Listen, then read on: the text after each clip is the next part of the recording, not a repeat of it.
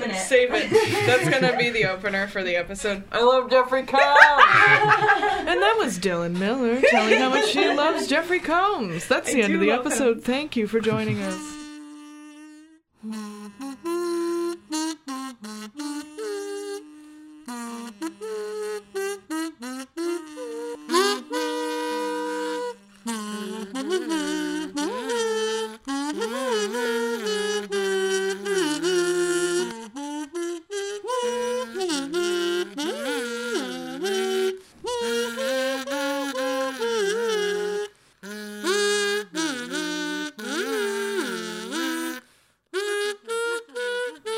Hey, welcome back. It's the first of the month, and it's time for another installment of Get Trekked, brought to you by KBOO Portland. We sat down with our friends Dylan and Ryan to talk about the Deep Space Nine documentary, Star Trek Into Darkness, and some other little things. Join us, won't you? So, welcome back. Are we going to make noises? Welcome back to Get Trekked. I'm Josette Detour. That's my co-host. Good Diva Lee. And in the studio we have... Ryan. We have Ryan back again, and... Yeah. Hi, I'm Dylan Miller. That is Dylan Miller, the famous, the infamous Dylan Miller. Yeah, it's Thanksgiving. Why not just talk about Star Trek for several hours? Yeah. Me and Ryan are already locals at the radio station, but you yeah. are from Josie. I'm from Josie. You're from Josie. I'm from Josie. Oh, Josie, Alabama? Yeah. Oh, man. Were you there for all the murders? I can't say. Oh. I'm not allowed to disclose that I'm information. from the Bay Area, and Dylan is... I'm from Seattle, but I currently live in New York City. New York. Yeah, I'm getting a master's over there in... it's hard to explain, but it's about Star Trek. It's a queer reading of the women of Star Trek in terms of like gender, non-normativity. I'm talking a lot about the Trill, obviously, because Jadzia and Ezri embody a lot of these because their past lives, they have a lot of some of the way they talk to people.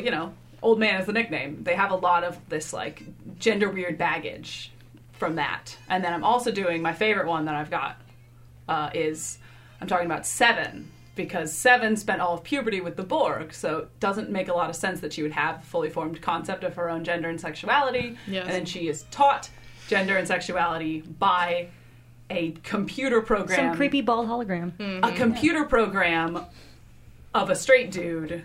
So she's being quite literally socialized by, just a conglomeration of what is expected of her. So I'm really glad you're doing that, because a lot of the time I see people kind of talking about, oh, 7 of 9 is so sexy. And it creeps me out. I see people shipping her with Janeway and things. And in my mind, she's a kid. She was kidnapped when she was a kid, and she didn't think about those things because she was a Borg. And it just feels like...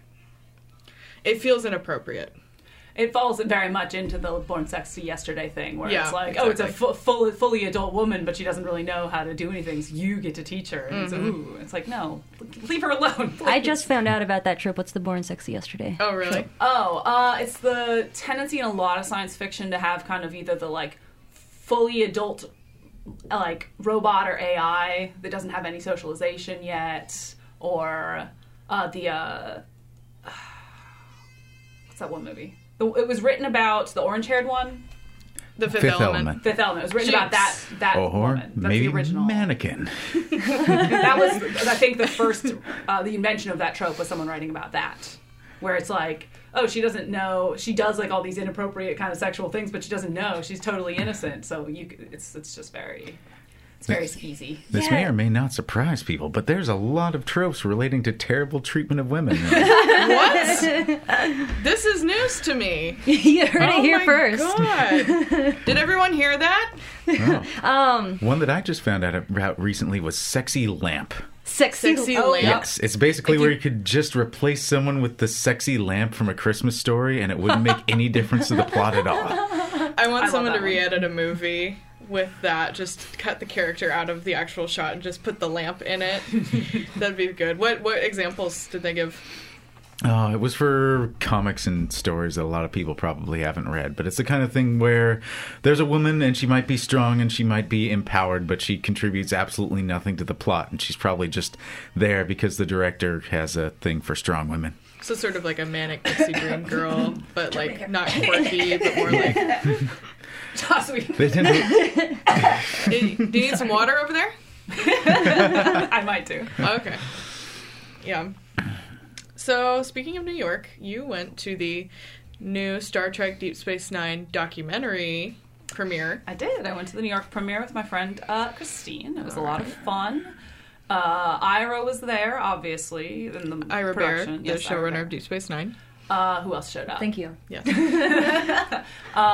Hertzler, General Martok was there with his wife. They're very lovely people. Neelix from Voyager, Ethan Phillips was there for some reason. Oh, did you talk to Ethan Phillips? I didn't talk to him specifically, but he told a lot of the, if you've ever been to Vegas, to the Vegas con, he does a lot of the jokes during the final night. So he did some of those jokes for us as the warm-up. And the woman who plays Jennifer Sisko was there as well.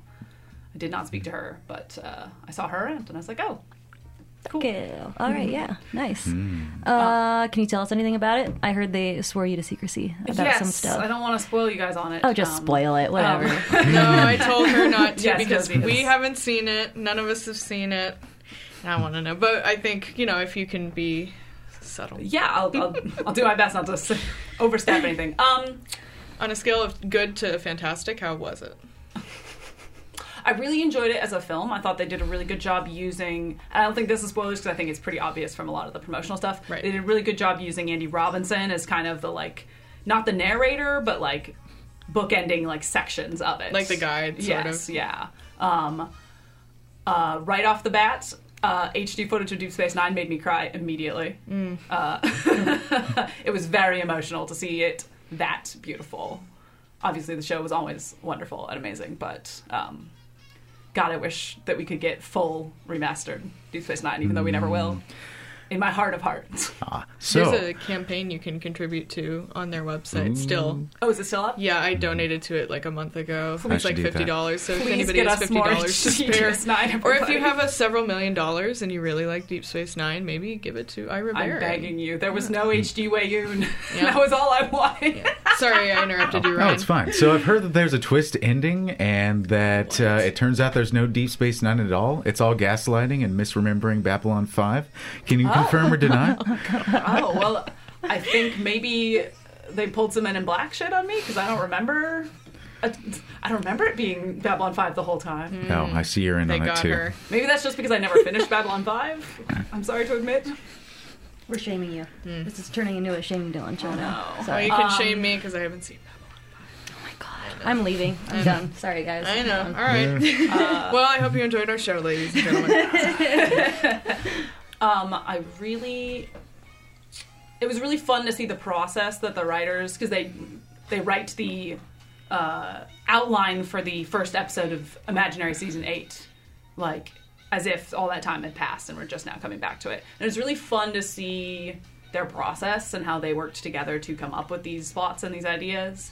Are you allowed to tell us, like, the setup of, like, what is this? What are we talking about? It's the Deep Space Nine documentary. You just show up to a movie theater and they are showing slideshows? Or what is going on? Paint a picture for me. Break down just the whole Something. experience. Okay, well, we showed up. It was in Midtown, so lots of people. Times Square, total crowded disaster that no self-respecting New Yorker goes to. But we got in a big line, and then we got to come into this movie theater. There was a little table. There's a really big banner sign that had Cisco on it, and I was very excited.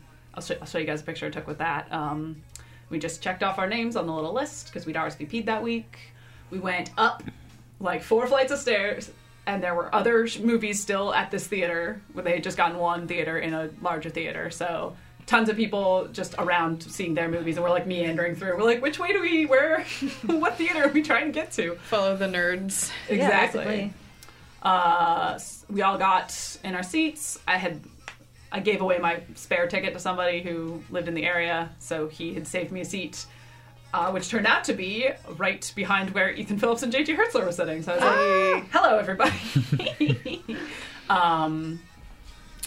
Ira came up, said some stuff about just the stuff he said at most conventions, about the process of making the documentary and how he thought it was going to be like, just a little side project for him, but it really consumed all of his waking moments and became his primary project that he was working on.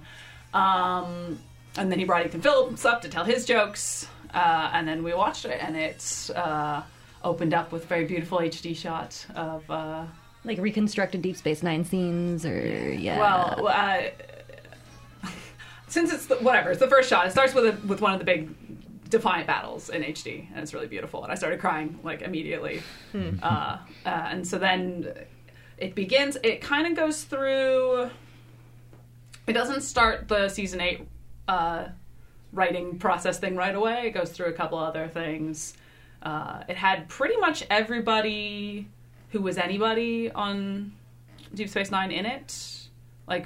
Nearly all of the really major supporting cast, Jeffrey Combs, J.T. Hertzler, and Baba Riley were there in it, and was it Armin Shimmerman? Yeah, he was in it. All the Ferengi, all three of them. They didn't get Avery at all. Avery does appear in a couple of brief. Did you lose your mind? It was very exciting, yeah, because there was so much talk of him not being in it. It was super cool to be like, there he is. Was it new? Was it clearly something they had recorded within the past few years or something, or was it an older interview? I thought it was new. It was nothing I had ever seen before. Mm-hmm. But it was not. It was definitely not filmed in the same time and place the other interviews. It wasn't the same setup. Right. So it was maybe something outside of that, but it felt like it was just for this. But I could be wrong about that, so I'm not gonna stake my reputation on it. But yeah, it was great. They talked about... I thought it was really fun. They talked a little bit about Avery as a director, too. Because obviously he was Sisko, and it was very, very... He was the main character. He's the center. He's the linchpin of the story, but he is so important beyond his role as Sisko, because he was such a good director, and the captain of any of the shows is really the center of the show's vibe. They talk about that all the time. Whoever the captain is, they're going to set the mood for the entire cast. And so there was so much about it, just him in all of the roles that he played and everything that he did for everybody. And the little sneak preview they played in Vegas about it. I guess I'm probably allowed to talk about that one because they played it in Vegas already. Yeah. But it's talking about him and Jake, and how he says that the greatest adventure he went on during Deep Space Nine was raising Jake. And that made me cry in Vegas, and it made me cry again at the screening in New York. And it was just stuff like that. It was very personal about the impact that he had on everybody. And right. Yeah, so that was great. I don't want to spoil anything about the season 8 writing stuff. I would feel really bad. You were... if we can get in trouble in our second episode for spoiling the Deep Space Nine, we'd be done. Okay, here's one thing I will ask about it, because you were very opinionated before we began recording about it. Could you, without saying anything, give me a few words of what you thought about it? Just nothing in context, just because the way you started talking about it, you didn't spoil anything, but you said you were unsatisfied. I think, especially given some of the things they addressed about Deep Space Nine's flaws in the documentary, I thought it was weird that they took some of the stuff the way they did. Right. Some of the characters where they were set up at the end of season 7 was not satisfying to me to begin with, and I was like, oh, they can fix that. They can be like, oh, that didn't work out. That's not something that continued on, and they just didn't go that way. They let it stay how it was. Right. But I don't write Star Trek. I'm not. I'm not allowed to tell them what they're doing. A lot of the things that we may disagree with, there's some weird ass people out there who like it. Very true. And you gotta just keep going with the flow. You can't just be like, oh, this little tiny wrong chunk of fans are wrong and we have to fix this. You just kind of gotta. Yeah, I'll save that for my blog. It's fine. Violent blogging. Yeah. And, I mean, they didn't... There's no secret New Wei-Yun clone that appears in Season 8, so it's not worth... I'm returning so why my bother? DVD. Yeah. What? What's the point? if Jeffrey Combs is not in it, what's the point? What do you guys think of just the prospect of this documentary? I just learned about it today. Did you I'm actually? super excited. Really? Yeah. Oh, wow. Surprisingly, not the only Trek fan I've met who didn't know there was going to be a documentary about it. It's hard because the publicity that they have for this documentary is so small in comparison. It's just the social media because they don't there. have CBS on their side, because CBS hates Deep Space Nine. Like, that's not even a joke. Like, No, they it's very clearly had it against the show, and we all probably know why. Because it was diverse and it was forward thinking, and those are some things that CBS was just like. They talk a little bit about that in the documentary, about the way that they're very forward thinking in a lot of ways. They talked a little bit about because Deep Space Nine had a lot more double or triple feature episodes that were all one kind of big plot, and they were the first Star Trek to really go that direction, and so it made it hard because this was before Netflix. So you had to tune in, and they'd been pushed to a weird time slot, and so it just wasn't appreciated in its time. And it's really the era of streaming that has brought Deep Space Nine the fame and fortune that it deserved. Right. Yeah. So it, but again, I guess I haven't said that yet to you guys, but I think it was good for Deep Space Nine to be kind of the weird middle child, because it was better that way, because nobody was breathing down their necks about doing the right. Everybody was concentrating on Voyager, which they were using to sell a whole new network, I think. Yes, they were. Something like that. And Yeah. so, everybody, I think Iris said this before in interviews, everybody, turned their attention to that, and they were just like, well, let's Deep just Space do Nine what we was want. never on alone. Yeah. It was Yeah. either on with Next Gen or it was on with Voyager. Mm-hmm. But that also meant they got to do more interesting things. So I'm glad for it. I'm not fussy that it wasn't appreciated then. They weren't trying initially, but everything that UPN put out in its first season on the air just failed horribly. Give us an example. Well, there was this, oh man, I don't even remember the name, but it was a CG animated sitcom type one with video game characters. There were actually 2 video game shows. The other one had Christopher Lloyd, where a guy programmed all of the people that he hated into a video game as villains that he had to get around, and they all came to life. How do I not know about this? I've heard of this. There were other ones like Homeboys in Outer Space. Yeah. How could that fail? Early UPN was a complete disaster, and Voyager was the only thing they had in their entire show and their entire channel that went more than 4 seasons. So after the first season, they realized it's the only hit that they've got, so they put all their marketing power behind it, and that's why we don't have Cass anymore. Among a couple other reasons. Isn't it being on UPN the reason that Rock appears on an episode of Voyager? Yes, Okay. because was funny. I don't remember if this was before or after the WWF to WWE transition, but they were on the same network for their. That's what I thought. I love Big that episode. specials. It's one of my favorite Voyager episodes. I'm sorry, but Doesn't he No, it's who does he automatically my fight? favorite Was it because Harry it's the only one with Kim Jeff on that it. he fights? No, he fights 7 and 9. He's got the goofy mustache. Yeah. Yes, God, that was such a good. They just put him in Star Trek Timeline. Voyager is It's such a got blur. Jeffrey Combs. It's got The Rock. It's got It's 7 got of 9 Seven kicking fighting ass. The Rock. Oh my god! There's Good nothing episode. wrong with that episode. It's beautiful.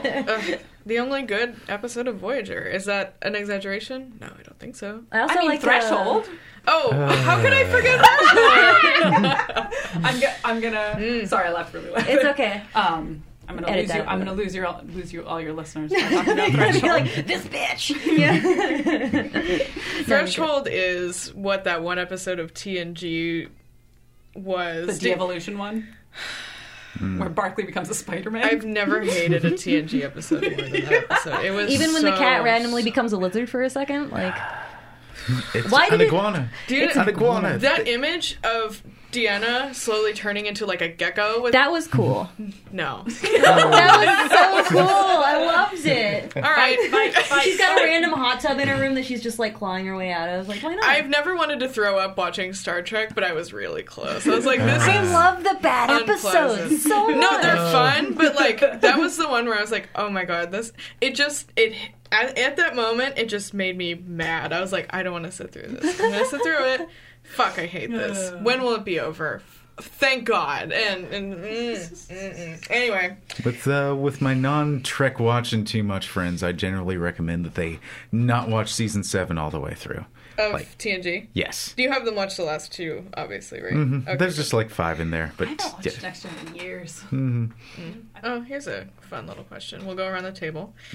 What is everybody's favorite Deep Space Nine episode? Oh. For what mood? Okay, we'll say... Okay. Fuck. Right? Okay, what's your sad episode? What's your happy episode? And no, sad and happy episodes. One each. How about that? For sad episodes, I'd probably have to go with The Visitor because... God. Oh, I was going to say the there same we thing. go. Oh, I beat you to it. God damn it, Ryan. That one is so close to Rejoined that on the rewatch I ended up watching them both in one night, and I was like, this was not a good idea. they're too close together. It's such a great one.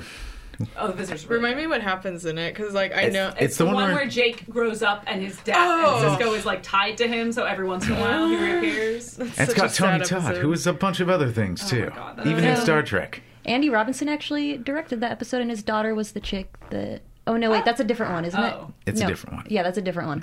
Okay, never mind. Don't listen to me. I'm editing that out. Yeah, okay. Nobody knows. Okay. That's fine. They'll know. It's the one where Candyman tried to save his dad. Oh, right, that is the guy. And a fun one, I'd say Magnificent Ferengi.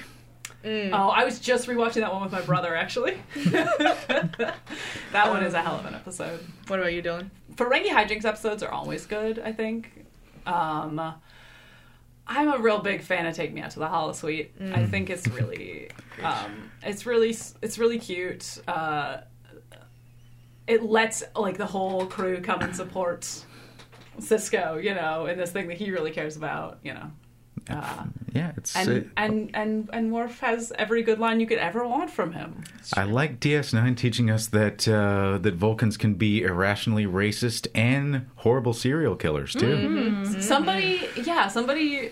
I was talking to somebody about that episode, and they really didn't like it because they were like, "That's not how Vulcans are." I'm like, "Okay, I get it. You didn't watch Enterprise, but like, Vulcans aren't everything they're cracked up to be. They're not one-noted characters. They're not they're not perfect. They always make Vulcans out to be these perfect, like, meditative, above it. They're like, they treat them like the elves from Lord of the Rings. As an Andorian. Yeah. I would like to put in for the record. Speak your piece, pink skin. Sarek had a very obvious and debilitating human fetish, and no one really talked about that too much. Oh, God. I'm just saying, besides Tuvok, yeah, Vulcans can bite me. I don't care. Okay. Tuvok's an angel and hasn't done anything wrong. Oh, yes. We know. What about their sad episode? I mean, In the Pale Moonlight is obviously a really well-written, really interesting episode for a lot of reasons, you know. But which one is, like, you know? I mean, Far Beyond the Stars, I think. God damn it, that was my next one. It was everybody's, but I think we all have, like, multiple, so it's okay. Yeah. Well, because I'm trying to pick because my one. research is so involved in, like, the history of science fiction and, like, diversity within science fiction. I think that one just really, it's very me. It speaks to a lot of the things that I try to consider in my studies. So, you. God damn it. Okay. You get sloppy thirds, Godiva. Oh yeah, I can dig it. My happy episode has to be the one where Jake and Nog go around collecting shit. It's like in the cards. In the cards, yeah. The guy with the cellular entertainment machine. I loved it. Who starts dating Wei Yun at the end of the episode. Yeah. Is that what happened? Oh, there's the little shot of him putting Wei Context. Yun in the little in the entertainment machine. All right, entertainment machine. My favorite scene probably is when Nog has to sneak into his future stepmom's room to steal a teddy bear out of her hands while she's sleeping. I think it's so fucking funny. Oh my god. I don't know. Everybody just smiling at the end. First, because like that whole season, everybody was sad. The war was going on. Obviously, you're going to be sad. People are dying left and right. And I don't know. Yeah, that whole season was kind of a downer a little bit, which it had to be. It was great writing. And then that episode comes in and it's just like, we're going to cheer everybody up. And it was so cute. I was scrolling through the episodes because I was trying to find a good stopping point for the night. because my girlfriend and I were watching the end of season 5, and I'm like, oh my god, there's no way we can end on a happy episode for like half a season because they're all devastating. Yeah. And then that one pops up. Ugh. All right. Did you say your sad episode? You guys have already said all my sad episodes. There are right? so many sad episodes. You have a plethora of. Can I choices. say sad as in disappointing? Any episode where Bashir has his fix-it fetish going on? Yeah. That's just like, I watched that episode and I'm like, dude, really? Are you talking about the ones where he has those? Where he like sees somebody Sees a that woman he should, who needs to, that he should fix, and he's like, oh, let me, Oh, like the floaty gal. yeah, the floaty gal, and then that other, The augment. the other augment. I haven't watched those episodes because the minute they Just started, don't. I hated them so much I skipped them. Like That's the so characters were so obnoxious. I was like, I have better things to do, and I will never watch them. I'm sure they have names other than floaty gal and autistic gal, but I can't remember them for the life of me right now. No, shh, it's okay. Okay. Everybody knows what we're talking about. Laura, I think, is Floaty Gal. Okay, I want to yeah. say. Mute that out, Godiva. We can't have their name. No. And the other augment starts with an S. Or what about how there was an entire group of dudes who were horny for Jadzia after she died, and they got on the spaceship and fucking tagged along with Worf for his funeral. It was a whole To get her Hello? into Stovacor. Stovacor, yeah. And it's like, well, I had the hots for her right. too. Can I come along? Well, so did I. Can I come along? It's like, just because you want to dip boner doesn't mean you have to go on this super personal journey that Worf is trying to. And the fact that they they used her death to make Bashir and Quark back like into Dax again when they were Yeah. both way over it, and it's like, hello.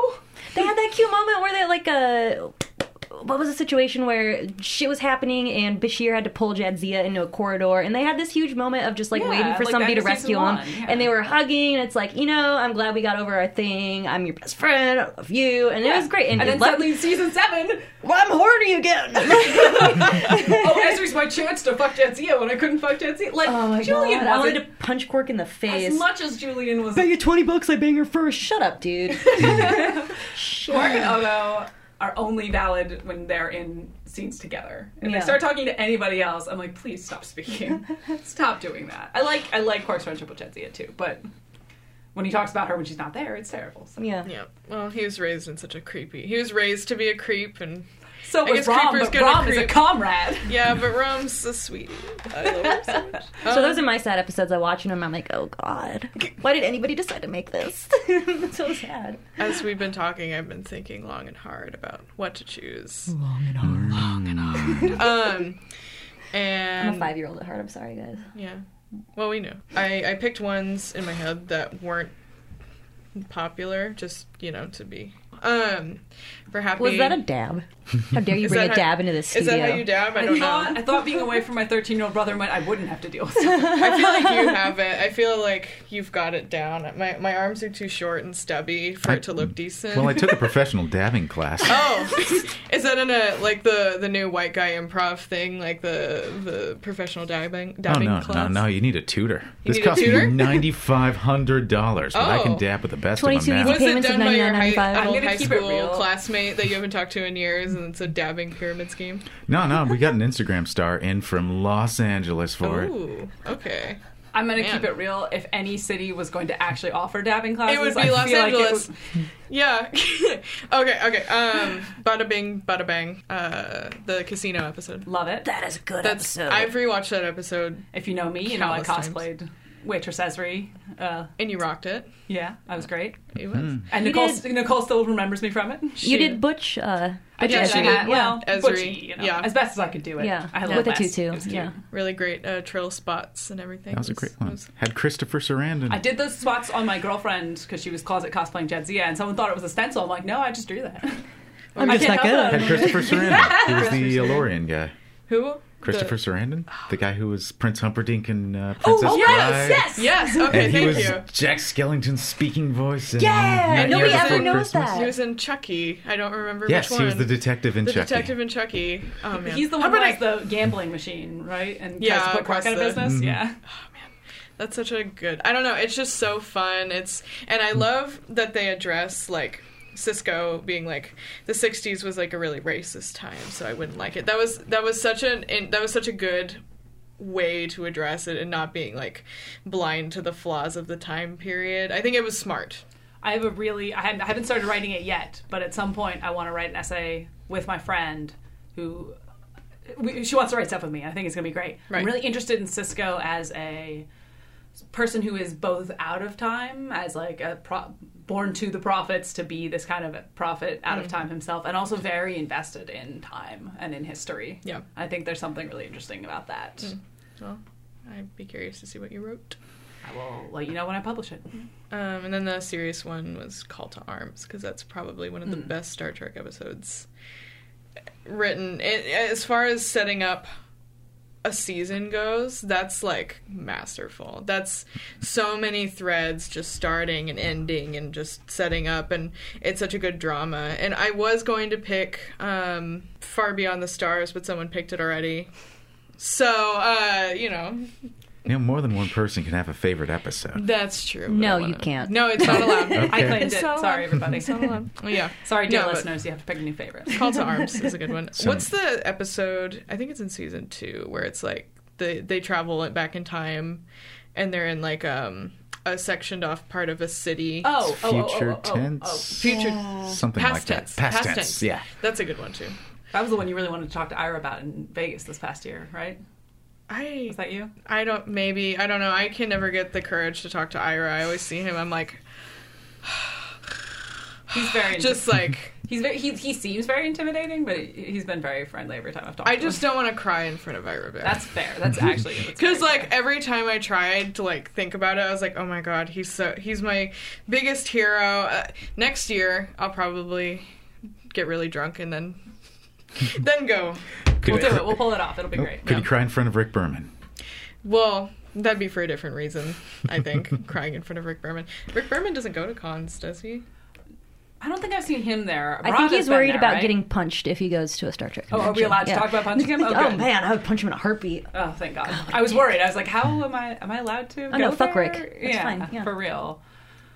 The Battlestar Galactica fans will probably punch him too, so he should steer clear of any what he comment. did. Star Galactica was Girl, too what'd he sad do? for me.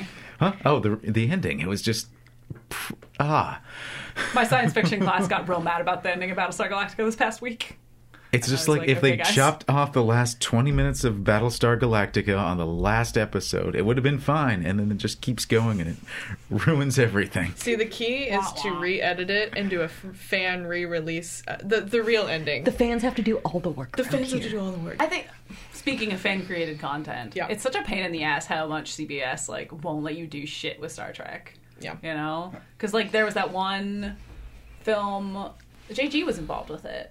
And they... Axanar. Axanar, That's yeah. the one, yeah. Why won't they let anyone make Oh, anything Axanar was interesting? such a...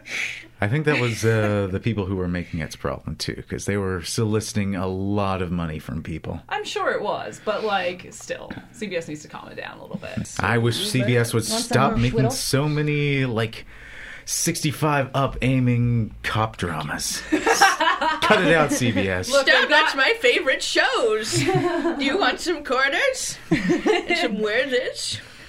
Do you have the hard hard caramel yet, or what? No one's bought any for Look, me. If you buy me Werthers, I will give you Werthers. They let Scott Bakula finally be on a show that made it to 100 episodes. So Oh, I forgive them. the New Orleans? Yeah. He's Well, 'cause- sexy in that. Can I just Yeah, say? no, you're right. Like, When is he hello? not sexy? Well, Anyway. because he was on Colbert pretty recently, and he said that I think Quantum Leap made it to 97-ish, and Enterprise had 98-ish, but he never made it to 100. And finally, he's going to have 100 episodes. And I was Oh, like, good I'm for so him. happy for you. Good for Scott him. Bakula. I wish he'd come to Vegas. He did. For the 50th, didn't he? Anybody know? He wasn't there the 2 years I've been there. No, the 50th And those are the anniversary. only I years know, that matter, but I so. want him when I'm there. That anything before Dylan arrived just Just doesn't happen. matter. Doesn't matter. No. Love you. They should just get everyone tangentially involved with Star Trek. Anyone who was on one awful movie or one episode, just pull them in. I mean, that's what they do now, isn't it? Oh, do they have F. Murray Abraham? For just guests at conventions, or just Mm-hmm. I couldn't tell you. They might have. Academy Award winner F. Murray Abraham. Was he in Star Trek? Yeah, he was Nadar Ruafo in Insurrection. He Oh. was. Oh my god, I forgot about that. Did I ever see Insurrection? I don't remember. It's not worth it, but I'm. I I admit I have not seen all the animated series. I have not seen all of the movies. Is Insurrection the one where with Kirk and Picard? Is that the one I'm That thinking was of? that was Generations. Generations. That's the one we don't Insurrection's talk the one with about. Tom Hardy. That's Nemesis. I don't Insurrection know is the these. one where they go to Josie, the planet come that on. makes them young, and there's these like ghoulish aliens that get facelifts all the time. I don't remember. And they that. build a giant satellite to I don't take think all I've the seen that one. young-making particles out of the atmosphere. See, that's why I haven't seen it. Probably is the way what you're describing. Sounds awful. I like First Contact and First Contact's good. nothing else for the moment. No, I like And Beyond. I like the whale one. The whales. The Well, the whale's good. Beyond Star is Trek Beyond good. is good. Yeah. Oh, let's talk shit about Into Darkness. Anybody? Oh yeah. Oh yeah, okay. I'm always down to talk shit about So kind of Insurrection. similar to how it was. Jumped into that. Sorry, go ahead. to how- All right, so when we wrapped up our last podcast, I celebrated by having a few drinks with my buddy John, who had a few stories to tell me about Star Trek and its fandom back in the day. So if you want to join us for a couple of drinks, stay tuned. I totally also didn't have to call into work hungover the next day after that interview. Just putting that out there.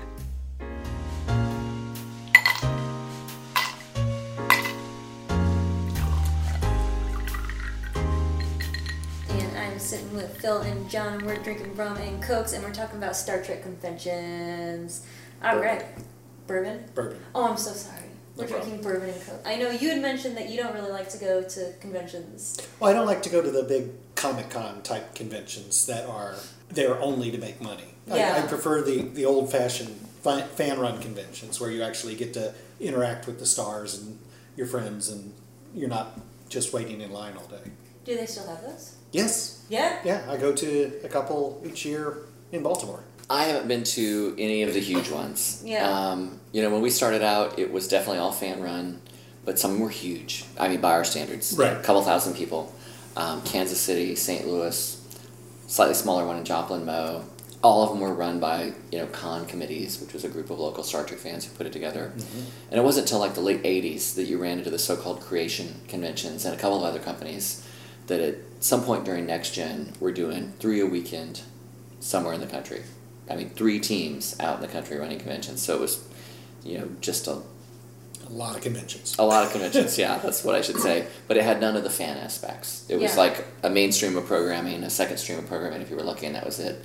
The amazing thing about the fan-run ones is they were usually in a hotel that was expansive. There would be a main stream of programming. There would be 2 to 8 other things going on in addition to a huge dealer's room. And you'd go to the far reaches of the hotel and they'd be screening movies. Yeah, You there's had something no idea going what on. it was. Yeah. Lots of things going on all the time. The celebrities still go to the smaller fan-run conventions anymore? Yes. I feel like it's back. There was definitely an era where at least one of the companies signed exclusivity deals. So at some point when you're doing 3 a weekend, you can sit there and say, I will guarantee you the number of dates a year you want, Right. 16 or 20. And once they guaranteed them that they made it exclusive. And that went on for a while. And then finally there was some blowback, meaning that either the fans weren't happy or the stars weren't happy for various reasons. Like suddenly little mom and pop conventions couldn't get their favorite star. They're like, I can't. I signed a deal that's exclusive.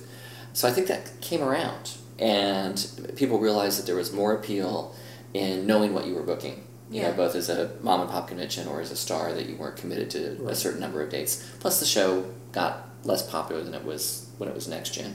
Yeah, it went through a little bit of a lull. Yeah. Right. And I think another big change was when they started charging for autographs, because they Oh, didn't yeah. used to Absolutely. do that. They Yeah. didn't used to Really? do that. No, they just had an autograph table, and they would hope that you'd buy one of their pictures for them to sign. Oh. But you could come up there and say, "Just sign my arm," and they'd do it. It'd be fine. The biggest variable in the big fan run conventions was you might skip 2 hours, including like the people you wanted to see speaking, to go get in the autograph line for Leonard Nimoy. And then you had no guarantee that that line would go long enough for you to actually get an autograph. Right.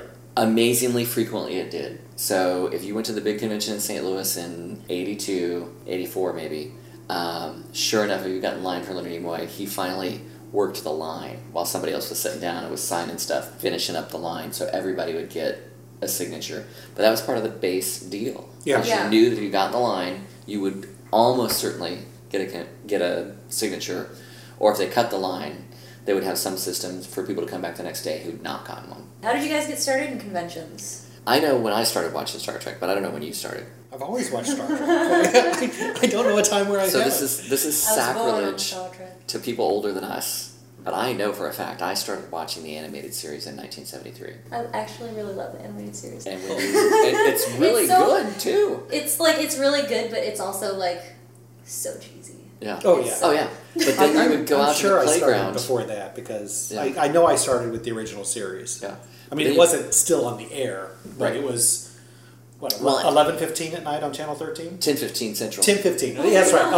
11:15 was Space 1999. When you start watching in 73-ish, and then you start going to conventions, there is, even that scant gap, the old guard. Mm-hmm. And there are people at conventions going, you didn't see them first run. Yeah. Oh. And the big deal is strip syndication was in production order, not air date order.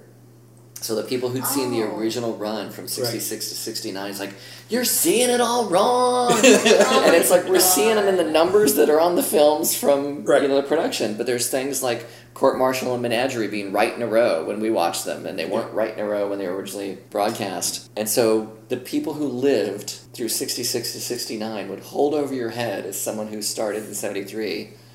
We wrote the letters You're okay. to get the third year. Right. And you're like, ooh, sorry, I didn't start watching until 73, and it was deader than dead by then. Yeah. Fandom Wars are an ages thing. But the playground was, I started watching animated, and you'd go to the playground, these other kids watching animated, you're like, you had to watch the real one. And so you had to stay up in our market till 10:15 at night, after the only 15-minute late local news, to then watch this rerun show. So that's how I started. Unless there was a basketball game. And then you're like, is it ever coming on? Right. Yeah. Except there was that one time where the basketball game was preempted by Star Trek. Yeah. And the city went, there were letters. The Mizzou basketball fans just did not care for the fact that the last 5 minutes of their game were taken away so they could watch Captain Kirk. Well, you know what? They're gonna have to deal with it. And as far as like conventions, where did you guys start out at? Kansas City. All his fault. I started the Columbia Star Trek Fan Club in Columbia, Missouri. Nice. And one of our goals was to go to a convention. That was our first convention that we went to, and drug a bunch of people there. It was fun. Did you guys save up your lunch money? And... Yeah, basically. We were some seriously organized 13 to 15-year-olds. Yeah, we seriously. had about 14 or 15 people go. We're meeting once a month at the Columbia Public Library, and we organized this group of people who were like, well, we do want to go. And then we organized the chaperones. Yeah, because our parents didn't want to go. Yeah. And so I would go around the junior high to teachers that I knew liked Star Trek. And I said, hey, we're going to the Star Trek convention. Will you drive? And talked to Bill Moyes. Talked him into it. And I forget who's the other chaperone. We got one parent, I think. Yeah. Well, then my parents were unofficial because they drove us. Oh, that's right. But we had the caravans figured out. I don't know what the heck we were thinking as 14-year-olds, 13-year-olds, but we calculated what gas was going to cost and figured out how much everybody had to put in a pool so we could buy gas for the 4 cars. So everybody could plan that. We had a roadway in. Mm-hmm. We booked rooms in, and we calculated down to like the cent. Right. You know, how much everybody had to pay for the hotel room. I think I remember even calling and saying, we need a block of rooms. Can we get a discount? Exactly. And and I was 8th grade at the time. Yeah. Oh my God, I love it. And then we had this fleet of people go up in 4 cars. Right. And then go to this convention. And the thing that's unbelievable to me as a 12-year-old, I have an identical twin brother, so it was the 2 of us. Our parents drove us up there, and the Glenwood Manor was this giant hotel by huge then standards. And our parents would pitch us out at 9:30 in the morning, pick us up around 5, because the programming kind of ended at 5. There'd be a gap, and there would be the stuff at night. So we'd go eat dinner and come back. I'm like, I would not pitch my own 12 or 13-year-old out at a convention center for 8, 9, 10 hours in modern day. And we just did this. Yeah. And had a blast, and were adopted by people in their 20s, 30s, 40s. Yeah, we were taken care of. Yeah. We were in the community. There was giant no worries. family. Yeah. And, me and folks in the car that I went up with, our parents were like, yeah, just go for the weekend. No problem. You'll be fine. That is one thing I totally love, though, about Star Trek convention in Las Vegas, is that as soon as I went, there was this whole little community of nerds. I didn't have that. I was totally alone until August of 2017. As far as the celebrity interactions, what was that? Well, the conventions were set up in such a way where you had a lot more access. They would have a Sunday brunch it wouldn't be like the stars would come and sit at a table and you can, watch them over there. They just grabbed a plate and sat at whatever table they did. I had brunch with John Delancey and Jonathan Frakes. And well, so clear back to the 70s. The crazy thing was, there was a woman named Kay Johnson who went by Mama Star Trek, and a lady named Anna Reha. And it was one of our early conventions, first, second, third.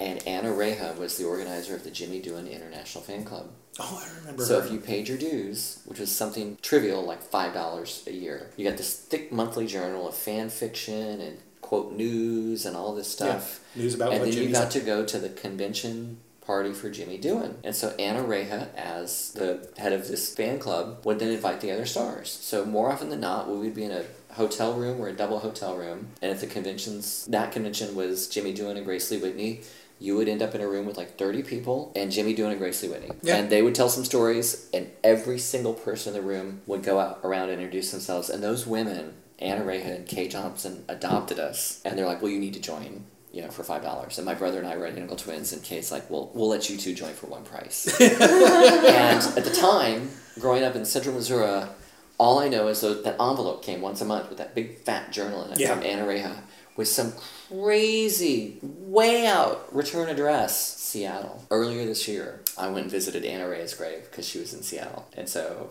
all the time those journals were coming from Seattle, I had no idea that 40 years later I would live there. Yeah, the Jimmy Doohan fan club was, it connected us pretty well. Because I went to one of those parties and then went back to Jimmy and Wendy's room because he had to go get ready to talk on the main stage. And Wendy's like, well, I'd like to go with you, but I got to watch Chris. And I'm like, I'll watch Chris. So I ended up not seeing Jimmy speak that day, but I babysat Chris doing that. That's so funny. Who's now in fan film playing his dad's character. Right. Yeah. I always wondered how top shelf do you have to be to get like the Star Trek actors and their kids and stuff in your fan films. You know what I mean? Because they show up in quite a few. Like they all want work. I mean, they just need to be reasonable and personable. Yeah. In that same vein, when you were talking about the 50th, I did go to what was then EMP. It's changed names in Seattle for the 50th, and I walk in. And I'd read what's going on, and there's like 3 people in Star Trek jackets over there. Like, all right, there's people here. My people are here.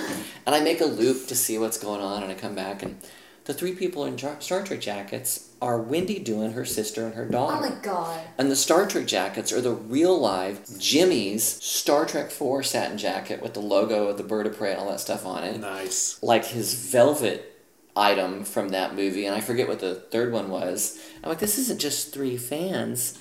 This is Jimmy's wife, sister-in-law, and daughter. So there's an aspect of fandom that permeates both the actors and their families, in this case. And it's like, we're all here for the same reason. And it's the love of this show. Right. One of the best things about the original series is they didn't have any money. But there's on-screen moments where, like, Chekhov is at Spock's station for some reason. Like, Spock's incapacitated. Yeah. And then Kirk motions over to the helm. And then Chekhov runs over to the helm to drive when the battle gets fierce or something. And it's only because Bob Jessman didn't want to pay a second actor to speak a line when he could just pay an extra to be a dummy. Right. And so you have this folklore of Star Trek, which is, well, Chekhov is so good, he covers Spock's station when he needs to, but he goes back to driving when he gets tense. But it's just because Bob Jessman's cheap. There was a pressure to the creativity that made those people seem like they both were good at their jobs, but over and over again would challenge each other. Right. Because who wants to be in a room with a bunch of people who are just like, oh, you're great? Hey, as far as your guys' role in, like, being active members of the convention community, John, you've organized conventions. I organized a convention that we didn't actually complete. But we had stars signed up. We had Walter Koenig and I want to say DeForest Kelley.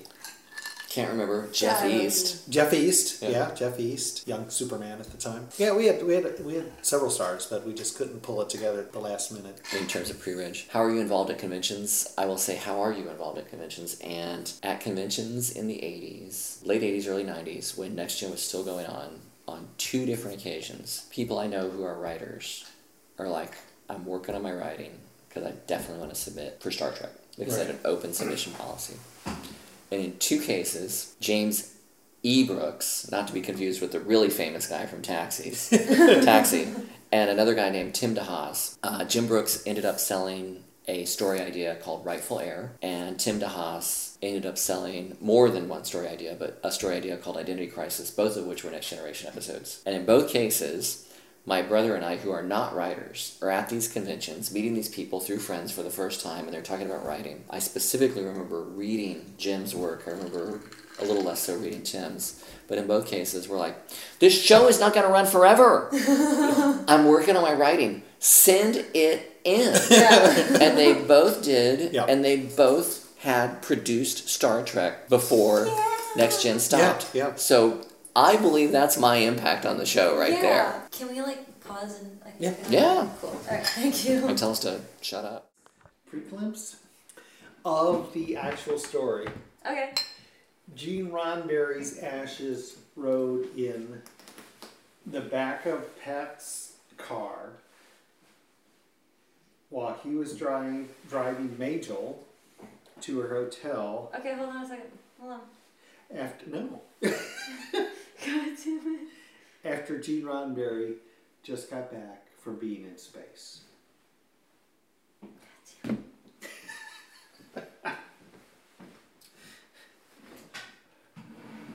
Is that like the best story ever? Wait, hold on. What happened? What happened? What were we talking about? What's going on? Did you see The Simpsons last Oh night? my god,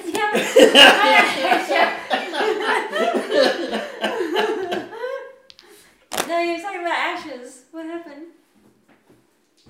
God, I fucking hate you. We should do this again. No, I'm in no condition to tell the story properly. Okay. Well, you got any more stories you want to tell? Tons. But you're gonna make me wait. Oh yeah, of course. God damn. And we'll be back at the beginning of next month to finish off these interviews. This is me, Godiva Lee. I'm Joseph Detour. Thanks for tuning in and get tricked.